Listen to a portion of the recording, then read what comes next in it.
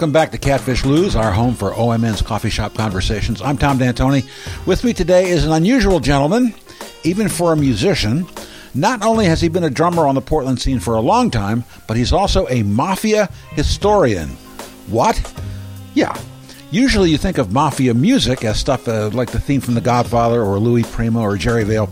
But in addition to his work on the National Crime Syndicate web magazine and appearances on national TV, he writes songs about the mafia. How about that? Let's meet Casey McBride.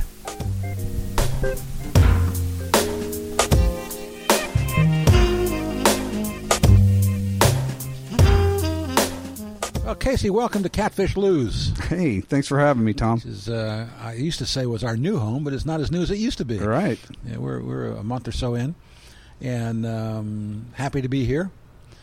Glad you could be here, too. Well, it's my pleasure. You're a strange guy. Let me put it another way. You may not be a strange guy at all, but the combination of the things that you do are kind of strange. Right. Okay, were you a musician first? Yeah, I've been a musician for about 40 years. So okay, and you're a drummer. I'm a drummer, yeah, kind of like a side man, drummer for hire, session guy. So that's mainly what I do. So, not a songwriter generally. So this little project I just did, this is unusual for me, but when lightning strikes, I figured I had this little group of songs, but might as well try to do something with it. So when did your interest in the mafia develop out of just being interested like everybody else into like what you do now? I know you call yourself a mafia historian. Yeah, kind of a half-assed mafia historian, let's say that. Like I said, I'm not really a journalist or anything like that by trait, but through the music, I had a drum teacher years ago here in Portland, a guy named Don Worth Sr., who he was from kind of the big band era, and he used to tell me great stories about working in the clubs and things in those days. And the combination of music and mob history, they seem kind of like they don't go together, but really, all the mobsters own the clubs and a lot of that entertainment business. And the labels. Yeah, labels. And everything. There's and the disc jockeys. Exactly. There's so many stories of, from Frank Sinatra to the Four Seasons and that kind of stuff. Yeah. And, like you're saying, like a lot of people, I've always just been interested in the movies and the books, but I kind of needed a hobby from my hobby, which at one time was music, and then at some point that became kind of more of like a job, and when that happens, it's not the same. So I just kind of needed something else to do to occupy my time, and after watching The Sopranos, I love that show like a lot of people, and I decided to buy a book on the real history of it and learn a little bit more about it. And luckily I picked one called The Five Families by a guy named Selman Rabb, and it ended up, I didn't know it at the time, but that's kind of like the Sgt. Pepper of mob books, really. Like if somebody wanted to be interested, if it's interested in this history and wanted to learn a good overview of it, that would be the book. I think most guys that are into this, he's on every one of the mob shows. He sure is, yeah, and for good reason. And I found out just a while ago he was actually the inspiration for Kojak. A lot of his writings back in the early day, that's where that character came from, so I thought that was neat. But it wasn't him, was it? It was kind of based on his writings and some of his writings, but not him. But some of his experiences as like a journalist in New York and stuff, dealing with some of these guys, and because it's hard for me to imagine him saying, "Who loves you, baby?" Yeah, exactly. Well, when you see a picture of Telly Savalas and you see a picture of Selman Rabb, I mean, you know what he looks like. But that book, once I read it, it made me realize, like, movies like The Godfather and The Sopranos, which, generally one of the reasons you get interested in them is the characters and the writing is so good. But when you start learning a little bit about the real history, you start to realize a lot of those stories, they just changed the names. I mean, those stories really happened in some form. And from there, it just kind of snowballed. I had no idea I would get this far with it when I first read that book, and I think my wife still thinks it's a phase that I'm going to go through and get out of. But it's been about 8 years now. So of course, except for the one line that everybody quotes and everybody says that it was actually written by Francis Ford Coppola. Make him a deal, an offer you can't refuse. Right. That wasn't really a mafia line. No. There's a lot of that stuff that, a lot of the things that you hear, like the nicknames and and different areas of it. A lot of that's made up by journalists and stuff, and that's why it stuck. You know, those guys were creative and good writers. A lot of those guys in the early days, and so that stuff. You know, I found doing this, I learned the hard way. Not being a journalist, like I said, I didn't really realize the power of like a printed word. Like once you write something down, if you act like you're an authority on it, people will believe that you're an authority on it, you know, and they'll take your word for it. You know, not everybody, but most people just kind of do. So you got to be careful with that. Yeah, I found out. So. And so now you have combined the two. It's weird. I was on tour one time, and this was about a year and a half ago. And when you're, you know, on a tour, I think people think it's real exciting, but it's pretty boring. There's a lot of times you're just sitting around doing nothing. And luckily, one of the other musicians had a mandolin sitting around. And I've been listening to a lot of Mark Knopfler at the time, and I just love the way he tells historical stories. You know, he was a journalist before he was Mark Knopfler, really. And when you look at his lyrics, you can kind of see that he can take a really kind of long, seemingly boring story and make an interesting short song out of it. He's really good at that. And I wanted to try to write a song like that, and I ended up writing this song about Prohibition called Better Than That. And like I said, I don't usually write songs, so when I actually did finish it, I was surprised that I'd written a song, and I kind of liked it. It came out all right. And a few months later, I got asked to be a moderator, like a panel moderator at this 2018 Mob World Summit in Las Vegas, which is... What goes on there? It's just like a convention of, you know, authors. Is it like MobCon, like Comic-Con? In a way, it's a lot of mob authors, a lot of ex-mob cops, you know, that have books, documentaries, things like that. They speak. A couple ex-mobsters who have books and, you know, movie deals, that kind of thing. And we were all gathered, and everybody else there had something to sell or to peddle. They had done something, and I was really the only one there that didn't have anything that I'd done, except stuff online, you know.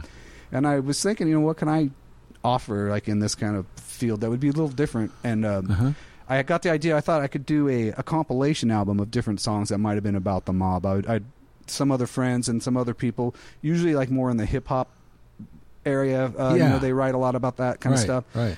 And I thought maybe I could put together like a compilation album and do something with that. But then a couple months later, I had a bunch of songs myself. They kept coming, which is, again, it's unusual for me. So I decided, well, you know, I've got enough. I can just do my own now. And so I've written 8 songs. Each one's about a real character in mob history. They're all gangsters except for one. One is actually a mob cop named Joe Petrosino. I wrote a song about him. He's a fascinating character. He's a good guy? He's a good guy. He was really, like, in a lot of people, I would consider him the first mob cop ever. He wasn't the famous cops that were in the mob. No. Those two guys, they were the bad guys. I always say there's good guys, there's bad guys, there's good bad guys, there's bad good guys, and then there's really bad guys. But Joe Petrosino, he was the first Italian in the NYPD, and he was actually too short to get in. They had to give him a waiver to let him in, and it was the best decision they ever made. But he's the only officer to ever be gunned down in the line of duty overseas with NYPD, and it was today in 1909. So today's the day that he was actually assassinated. Is that right? Wow. Yeah. So I had to write a song about him. I think he's really a fascinating character, and I had to have something for a good guys in there, right? You know? And so you've recorded these. I've recorded 3 of them are in the bag. I'm going to release one at a show I'm going to do at Owl's Den on the 25th of March. That was 3 Can Keep a Secret about Carlos Marcello from down New Orleans. And okay, let me ask you a question here. You bet. How did he pronounce his name? Marcello. Yes, is the real fine. The right pronunciation. Yeah. So because we have Italian musicians here in Portland that pronounce their names, you know, like there's Paul Mazzio, the trumpet player, with 2 Z's, and then there's Peter Piazza with 2 Z's, and he pronounces it Piazza, and Paul pronounces it Mazzio.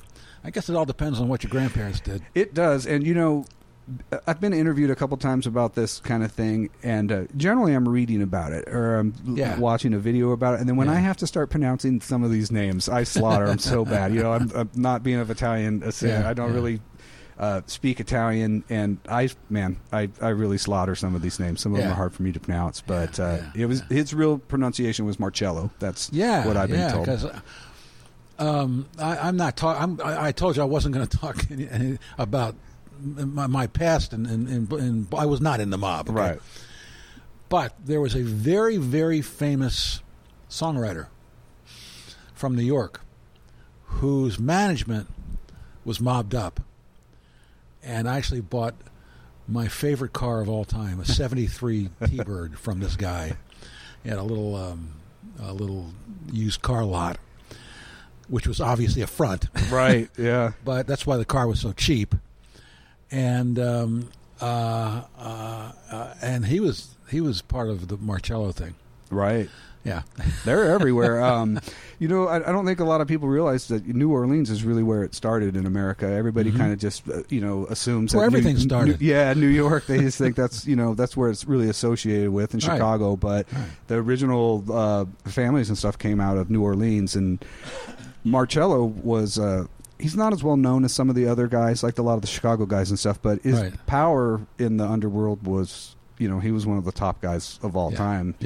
Not only was he very powerful, but he had a really long reign. Nobody messed with him down there. He was the man for decades, really. So, I read Pete Fountain's autobiography one time, and of course he was from New Orleans, and a great clarinet player, right?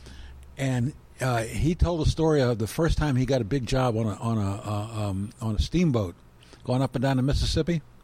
Was sponsored by the biggest fruit guy in New Orleans, whose name was D'Antoni.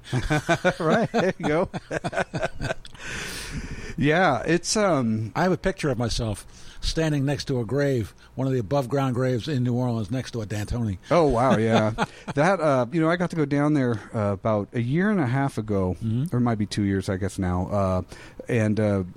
Got 2 tours, one by a friend of mine who's a real expert just on that stuff down there, took me all around, and then the next day the grandson of a guy that he's kind of a legend in New Orleans. His name was Jim Moran, Diamond Jim Moran, that's what they used to call him, and he was a restaurateur and in with all those guys and with the slot machines and stuff, but he took me around because his family used to own a lot of these places, like the old Absinthe House and stuff, and I got to go upstairs and see lots of different things that I wouldn't have had a chance to see if I'd just gone on my own. So, but I fell in love with that town. Just the music and the history. Most of those towns that have a big mob history are also very connected with music, like Kansas City, Chicago, New York, New Orleans, and it's all, like we said, because of the clubs. They were big music towns. Right. So, well, American music came out of New Orleans. Yeah, definitely. Sorry, I still have this bug a little bit. That's all right. People who listen to my radio show are tired of hearing about it, but that's what are you going to do? So the irony, of course, is that your band is playing at one of the most famous mob joints in Portland. Right. Which you don't really associate Portland with that, but like we were saying earlier before we started the interview, it was a real open town. There was a lot of corruption and stuff in this town, but our main guy back in what I kind of consider, I guess, the golden era of that, it was 40s and 50s when you could really still be that corrupt and get away with it. It's harder to do these days, but it was a guy named Al Winter, and he's a fascinating guy. The more I found out about him, he's a bit different. He wasn't a street thug. He was actually a lawyer. He'd passed the bar, and he'd come from a real well-to-do family, and he was very politically connected. But for some reason, he just seemed to be one of those guys that had it in the blood. He liked to do the gambling, and he controlled all the racing wires, and later went on to Vegas and made the Sahara. He was one of the top guys in Vegas, and but he Al's Den through McMenamins, if anybody's ever been down there. I don't know if people really realize what it was, but if you look at a lot of the pictures and the history on the wall, there's some great stuff about him on there and stuff. I came kind of fascinated with him. One of the first people that I brought on board when I started Oregon Music News was a great writer named Jack Berry, who was a great music writer, but he was at one point He reviewed movies and music and theater and everything in the world for the Oregonian way back in the 50s and 60s. But he knew a lot about the history of that place. Right. And he always used to like to tell me that the people with the most respect of the customers in there were always the safe crackers. The specialists, you know, it's the guys you need. They're hard to find. It's like finding a good drummer, I guess, you know, or an accordion player. You find those hard to find guys, you get them, and you got to treat them right, you know, have them around. But well, I mean, I guess, you know, having the ability to open a safe is you have to have more brains than just to shoot somebody. You do.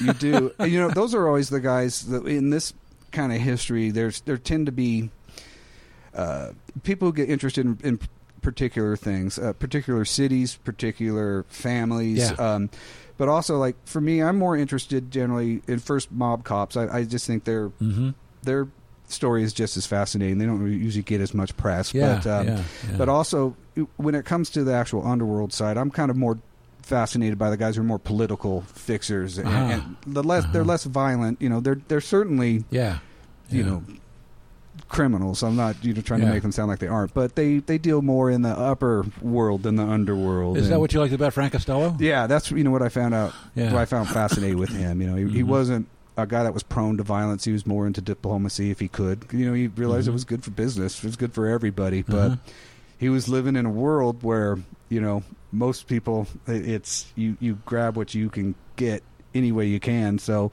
he was treading water, you know, in a pretty rough waters. The fact that he lived to be, you know, in his 80s and didn't end up in jail like most of these guys or dead, it's pretty fascinating. You know, he lived a long time. So I know that you hold the opinion that The Godfather was based on Frank Costello, right? Partly.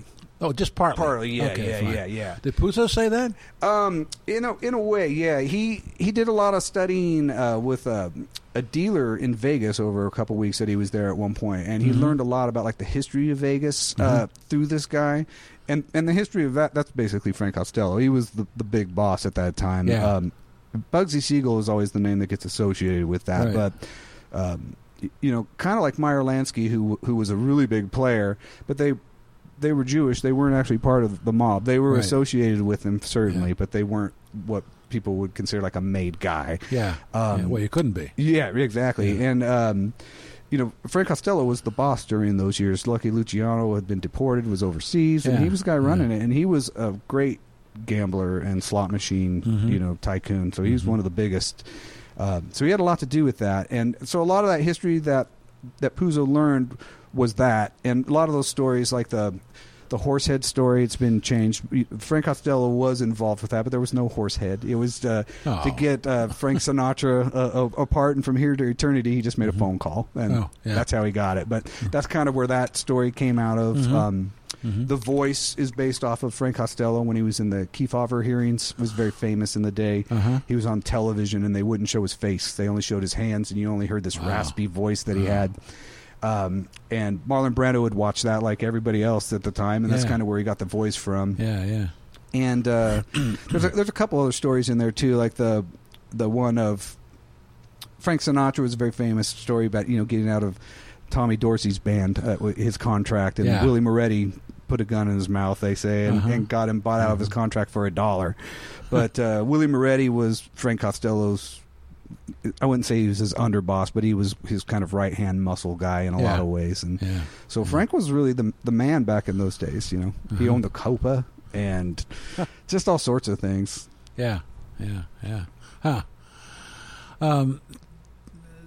So, well, one of the interesting things that I've discovered over the years is how much The Godfather influenced the behavior of the mob guys. Yeah. That they didn't act so much like that until the movie came out. You know, it's true. It goes back to what we were talking about earlier, too. Like, a lot of the press starts a lot of this stuff that we become associated with the mob. And then life starts to imitate that, you know. It's imitating the art. And there's a lot of mob cops that I've been interested in. One guy, Joe Coffey in particular, he's if you watch any of these documentaries, he's just like Selwyn Rapp. He's on all of these.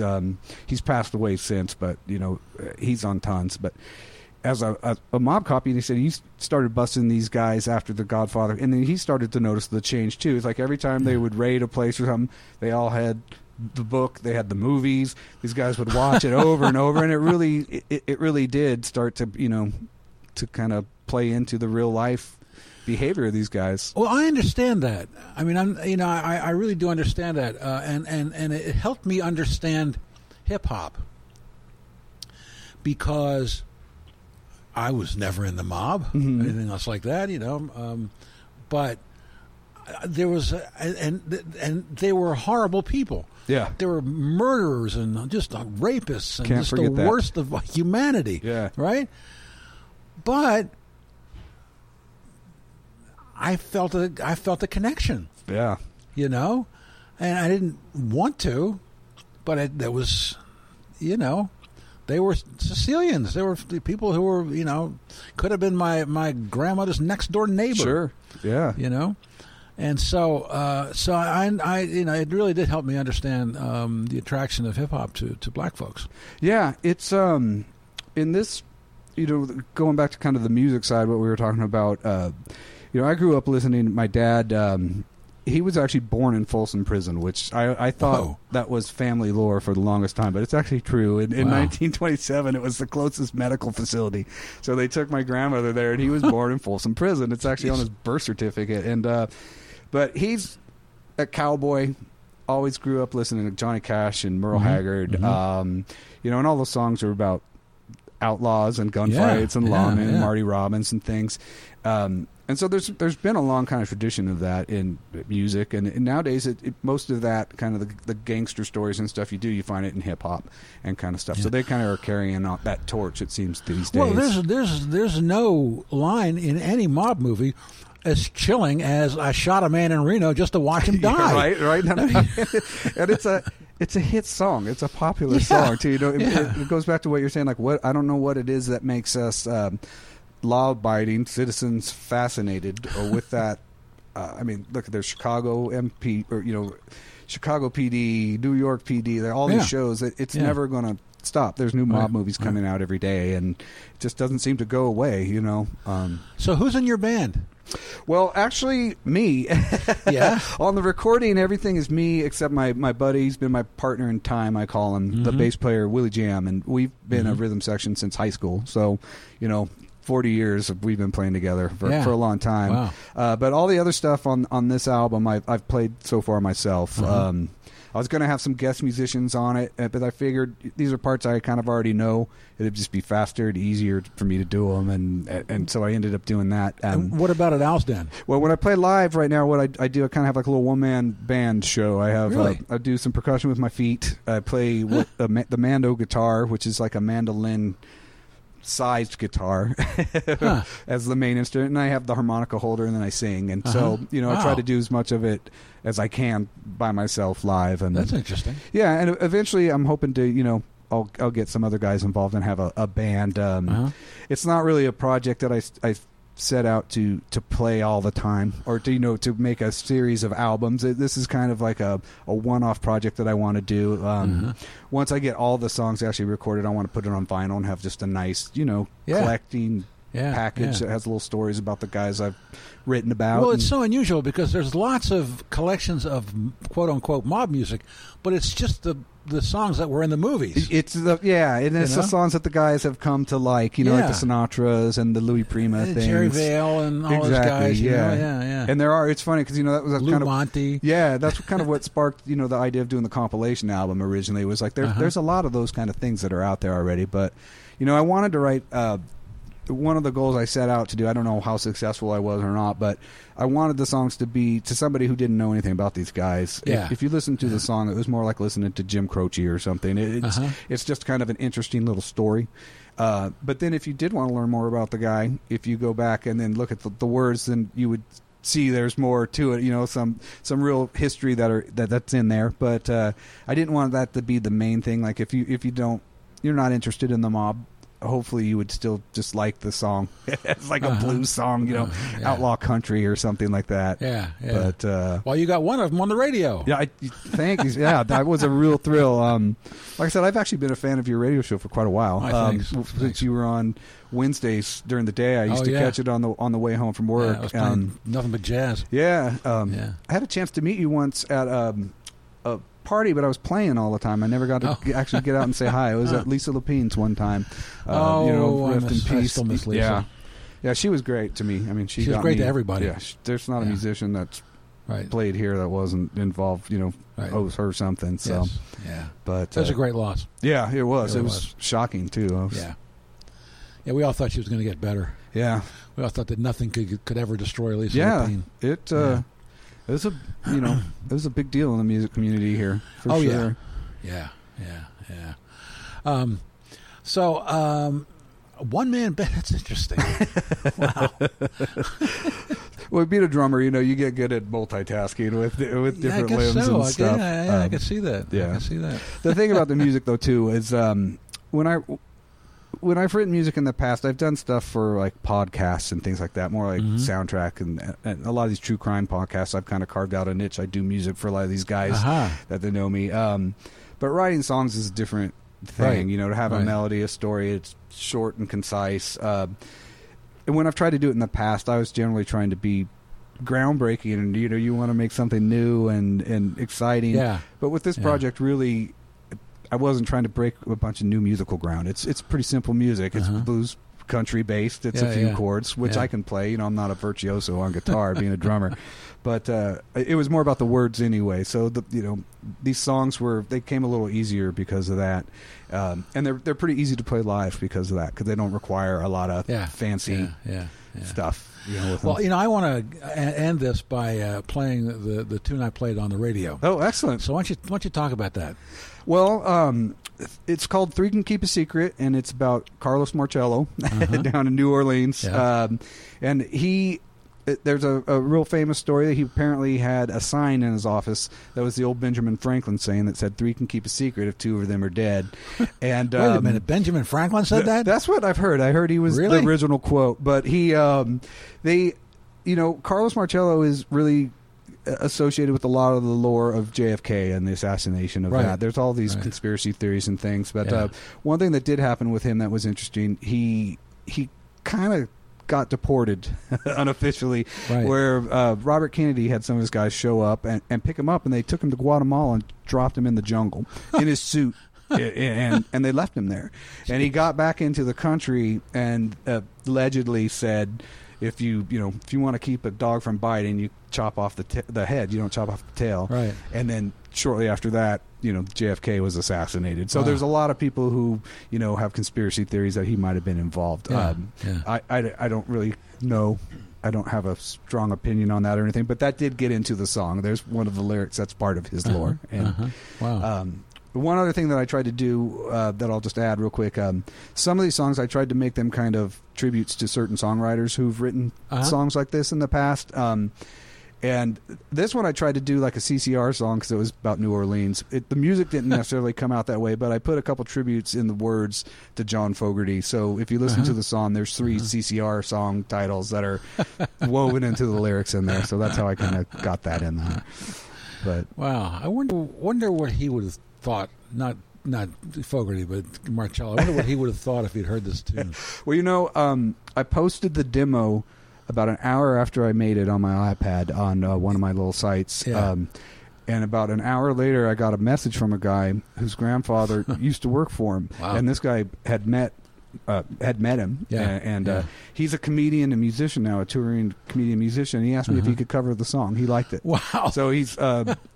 It's actually here this month. He's supposed to be finishing his album. I haven't heard the covered version of it, but that's the first time anybody's ever wanted to cover, one of my songs. And he seemed to approve of it, and he knew Marcello a little bit, so I thought that's amazing. Yeah, yeah. Talk about your website for a little bit. Well, I contribute to a website called NationalCrimeSyndicate.com, which is kind of how I really started getting started at this. They were just asking, for contributors, and I was the first one to kind of apply to that. Yeah. that was just, again, it's like a hobby. I didn't really expect much of it, but it kind of snowballed into this thing I got going now. I started my own website and Facebook page dedicated to the history of Frank Costello. The Facebook is Uncle Frank's Place, and the website's frankcostellohistory.com. But through just starting that as a lark, because I was interested in it, his family reached out to me. I've become acquainted with lots of members of his family now. Really? And just a bunch of stuff I never could have expected. You got yourself on national television? I got on TV with Selwyn Rabb. For me, in my world, that's like being on a music documentary with Paul McCartney. Really, that's yeah. I didn't get to meet him. We weren't there at the same time that they shot, but I still get to say, yeah, I've worked with Selwyn Rabb now. And that was on Costello. That was on. Yeah, it's a show called The Shocking Truth, and they take movies and they try to tell a little bit of the real life story behind it. And they took The Godfather and told the similarities to Frank Costello's real life. When we filmed that, I'm sure Selwyn Rabb did the same thing. I went in there and there's a lot of other Godfathers that are in that story too, but the edited version was just on Frank Costello. So, but that was fine with me. That was on the Reels. That was on Reels Network. Reels. And I got the Smithsonian Channel reached out to me, and I was able to get them some never before seen like family footage of Frank Costello in New Orleans with Diamond Jim Moran and Phil Castell, who were other characters down there. And they put it on American Color, which is a series they tell history through black and white footage that's been colorized. So that got out there, and then an author, Tony DiStefano, he's a Pulitzer Prize winning journalist. He wrote a book on Frank Costello that came out last year, and I got to help him with that in a way. We got him a picture that's never really been published before of Frank Costello in New Orleans with Jim Moran and Meyer Lansky at a table together, and that's really rare. You don't see pictures of Frank and Meyer together, though they were very closely associated with each other. So, and all that was just accidents. So like I said, it's amazing that they allowed that picture to be taken. It is, yeah. Because Sonny would have picked up the camera and smashed it on the ground. Exactly. That's the thing. And about then gave him some money. It's a hard history, just anyway, because it's history, but it's a history of people who didn't want history. That's the problem I find with trying to find things about Al Winter. Except Joe Colombo. Yeah, exactly. But you saw what happened to him. Yeah. And John Gotti in a way too. Yes, but, indeed. But those guys are fascinating to me. Those are guys where we do learn some of the stuff about it. They're not supposed to be loud and out in the public like that, but thankfully there are guys that do that because that's how we learn about it. And same with ratting. Everybody's like, oh, rats, these guys and that, but that's how we've learned this history. Those guys were trying to do the good thing, and they get kind of put in over here in this negative connotation. They weren't great people to begin with, but they're trying to do what you're supposed to do, and bring that stuff down, because corruption's, as we see, it's still around, and that's what really hurts, the common people. When you see these guys, and then see who plays them in movies, for instance, Henry Hill was a little rodent kind of guy, Yeah. And here's Ray Liotta, exactly. He's like a handsome Ray Liotta playing this little ratty kind of guy, rodent. A lot of those guys were small guys. Well, they were Italians not very, are small, they were just generally, short, little, unassuming guys that you would never, picture could be dangerous, but they're, of course, they have that streak. So, so you're looking forward to the new Scorsese? I am, very much so. Everybody is. Yeah, in fact, one of the guys that helps me with the Frank Costello stuff, Mike Mafucci, I'll drop his name there. I've come acquainted to him, become good friends. He's actually in that movie. So, really? And he was really excited to be able to film a scene and be in there. So that's kind of cool. Nice. So I can't wait. Yeah, any mob movie, if it's bad, I don't care. And it's his last one. Oh man, that's Scorsese's last mob movie. It's been in the works too for years. I mean, I think it's. I don't know if they finished it or it's still in post production, but it's. I think it's done. It's just they're going through all sorts of different Netflix theatrical release things and all this stuff. Right. But I'm sure it'll be interesting. There's a lot of controversy around it already, as there always is with these, like how factual it is. But you got to take movies with a grain of salt. It's just like what you read in print. You should take it with a grain of salt too. So, I had a girlfriend one time. She was a poet, but in an earlier life, she had been married to a thief. And she saw Goodfellas, and she went, "Oh yeah, yeah, I know that guy." You know, that's right. Yeah. So, I mean, he wasn't in the mob, but he was in the world. Sure, in that world, you know. And it's, you know, you don't have to be in the mob. It's just a lot of the same. It's just a lot of the same traits. Some people just have a propensity for that side of it. I like, you know. Luckily, I'm interested in it, but I've never been drawn to. I just don't have the. Well, good. Yeah, exactly. You know, good. I'm glad you're not a murderer. You're not a murderer. Exactly. Being in the music business, you see a lot of questionable people anyway. It's the closest you need to get. The best piece I ever saw about the mob influence in the music industry was written by my favorite writer, Nick Tachis, one of the 5 original rock critics, with Chris Gow and Greil Marcus and Lester Bangs and another guy. Anyway. And it was for Vanity Fair, and it was, I don't know, it must have been 15 years ago, but I've never forgotten it. It's one. I wish I still had a copy, which I don't.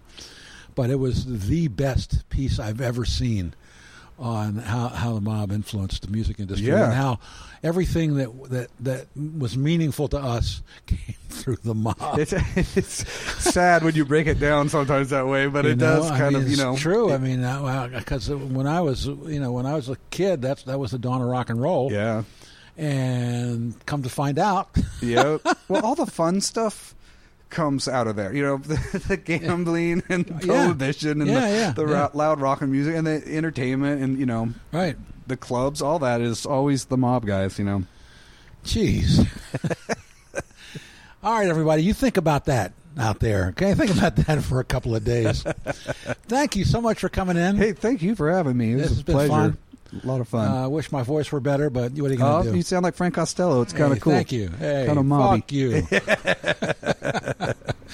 All right, man. Well, okay, we're going to play your tune. All right. Thanks for coming in. All right, man. Thanks a lot, Tom.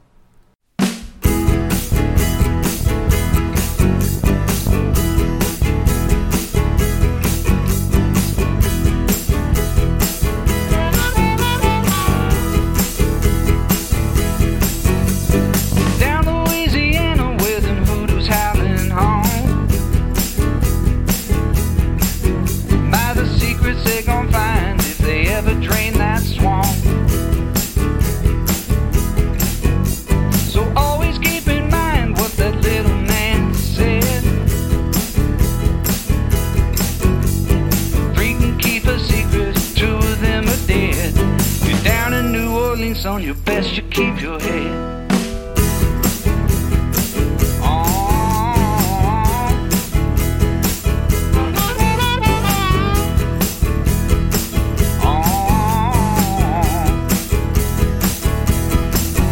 Like a bad moon rising on that cool green river. Them one-armed bandits made their promise, and boy, they delivered.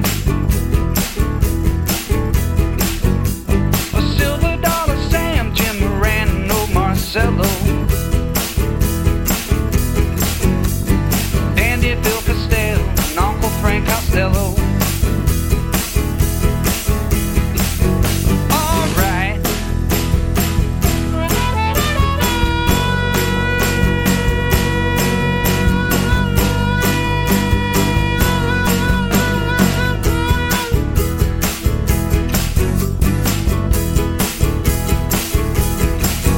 In your fine Italian suit and alligator shoes, you could be running through the jungle just like a roogaroo. So always keep in mind what that little man said.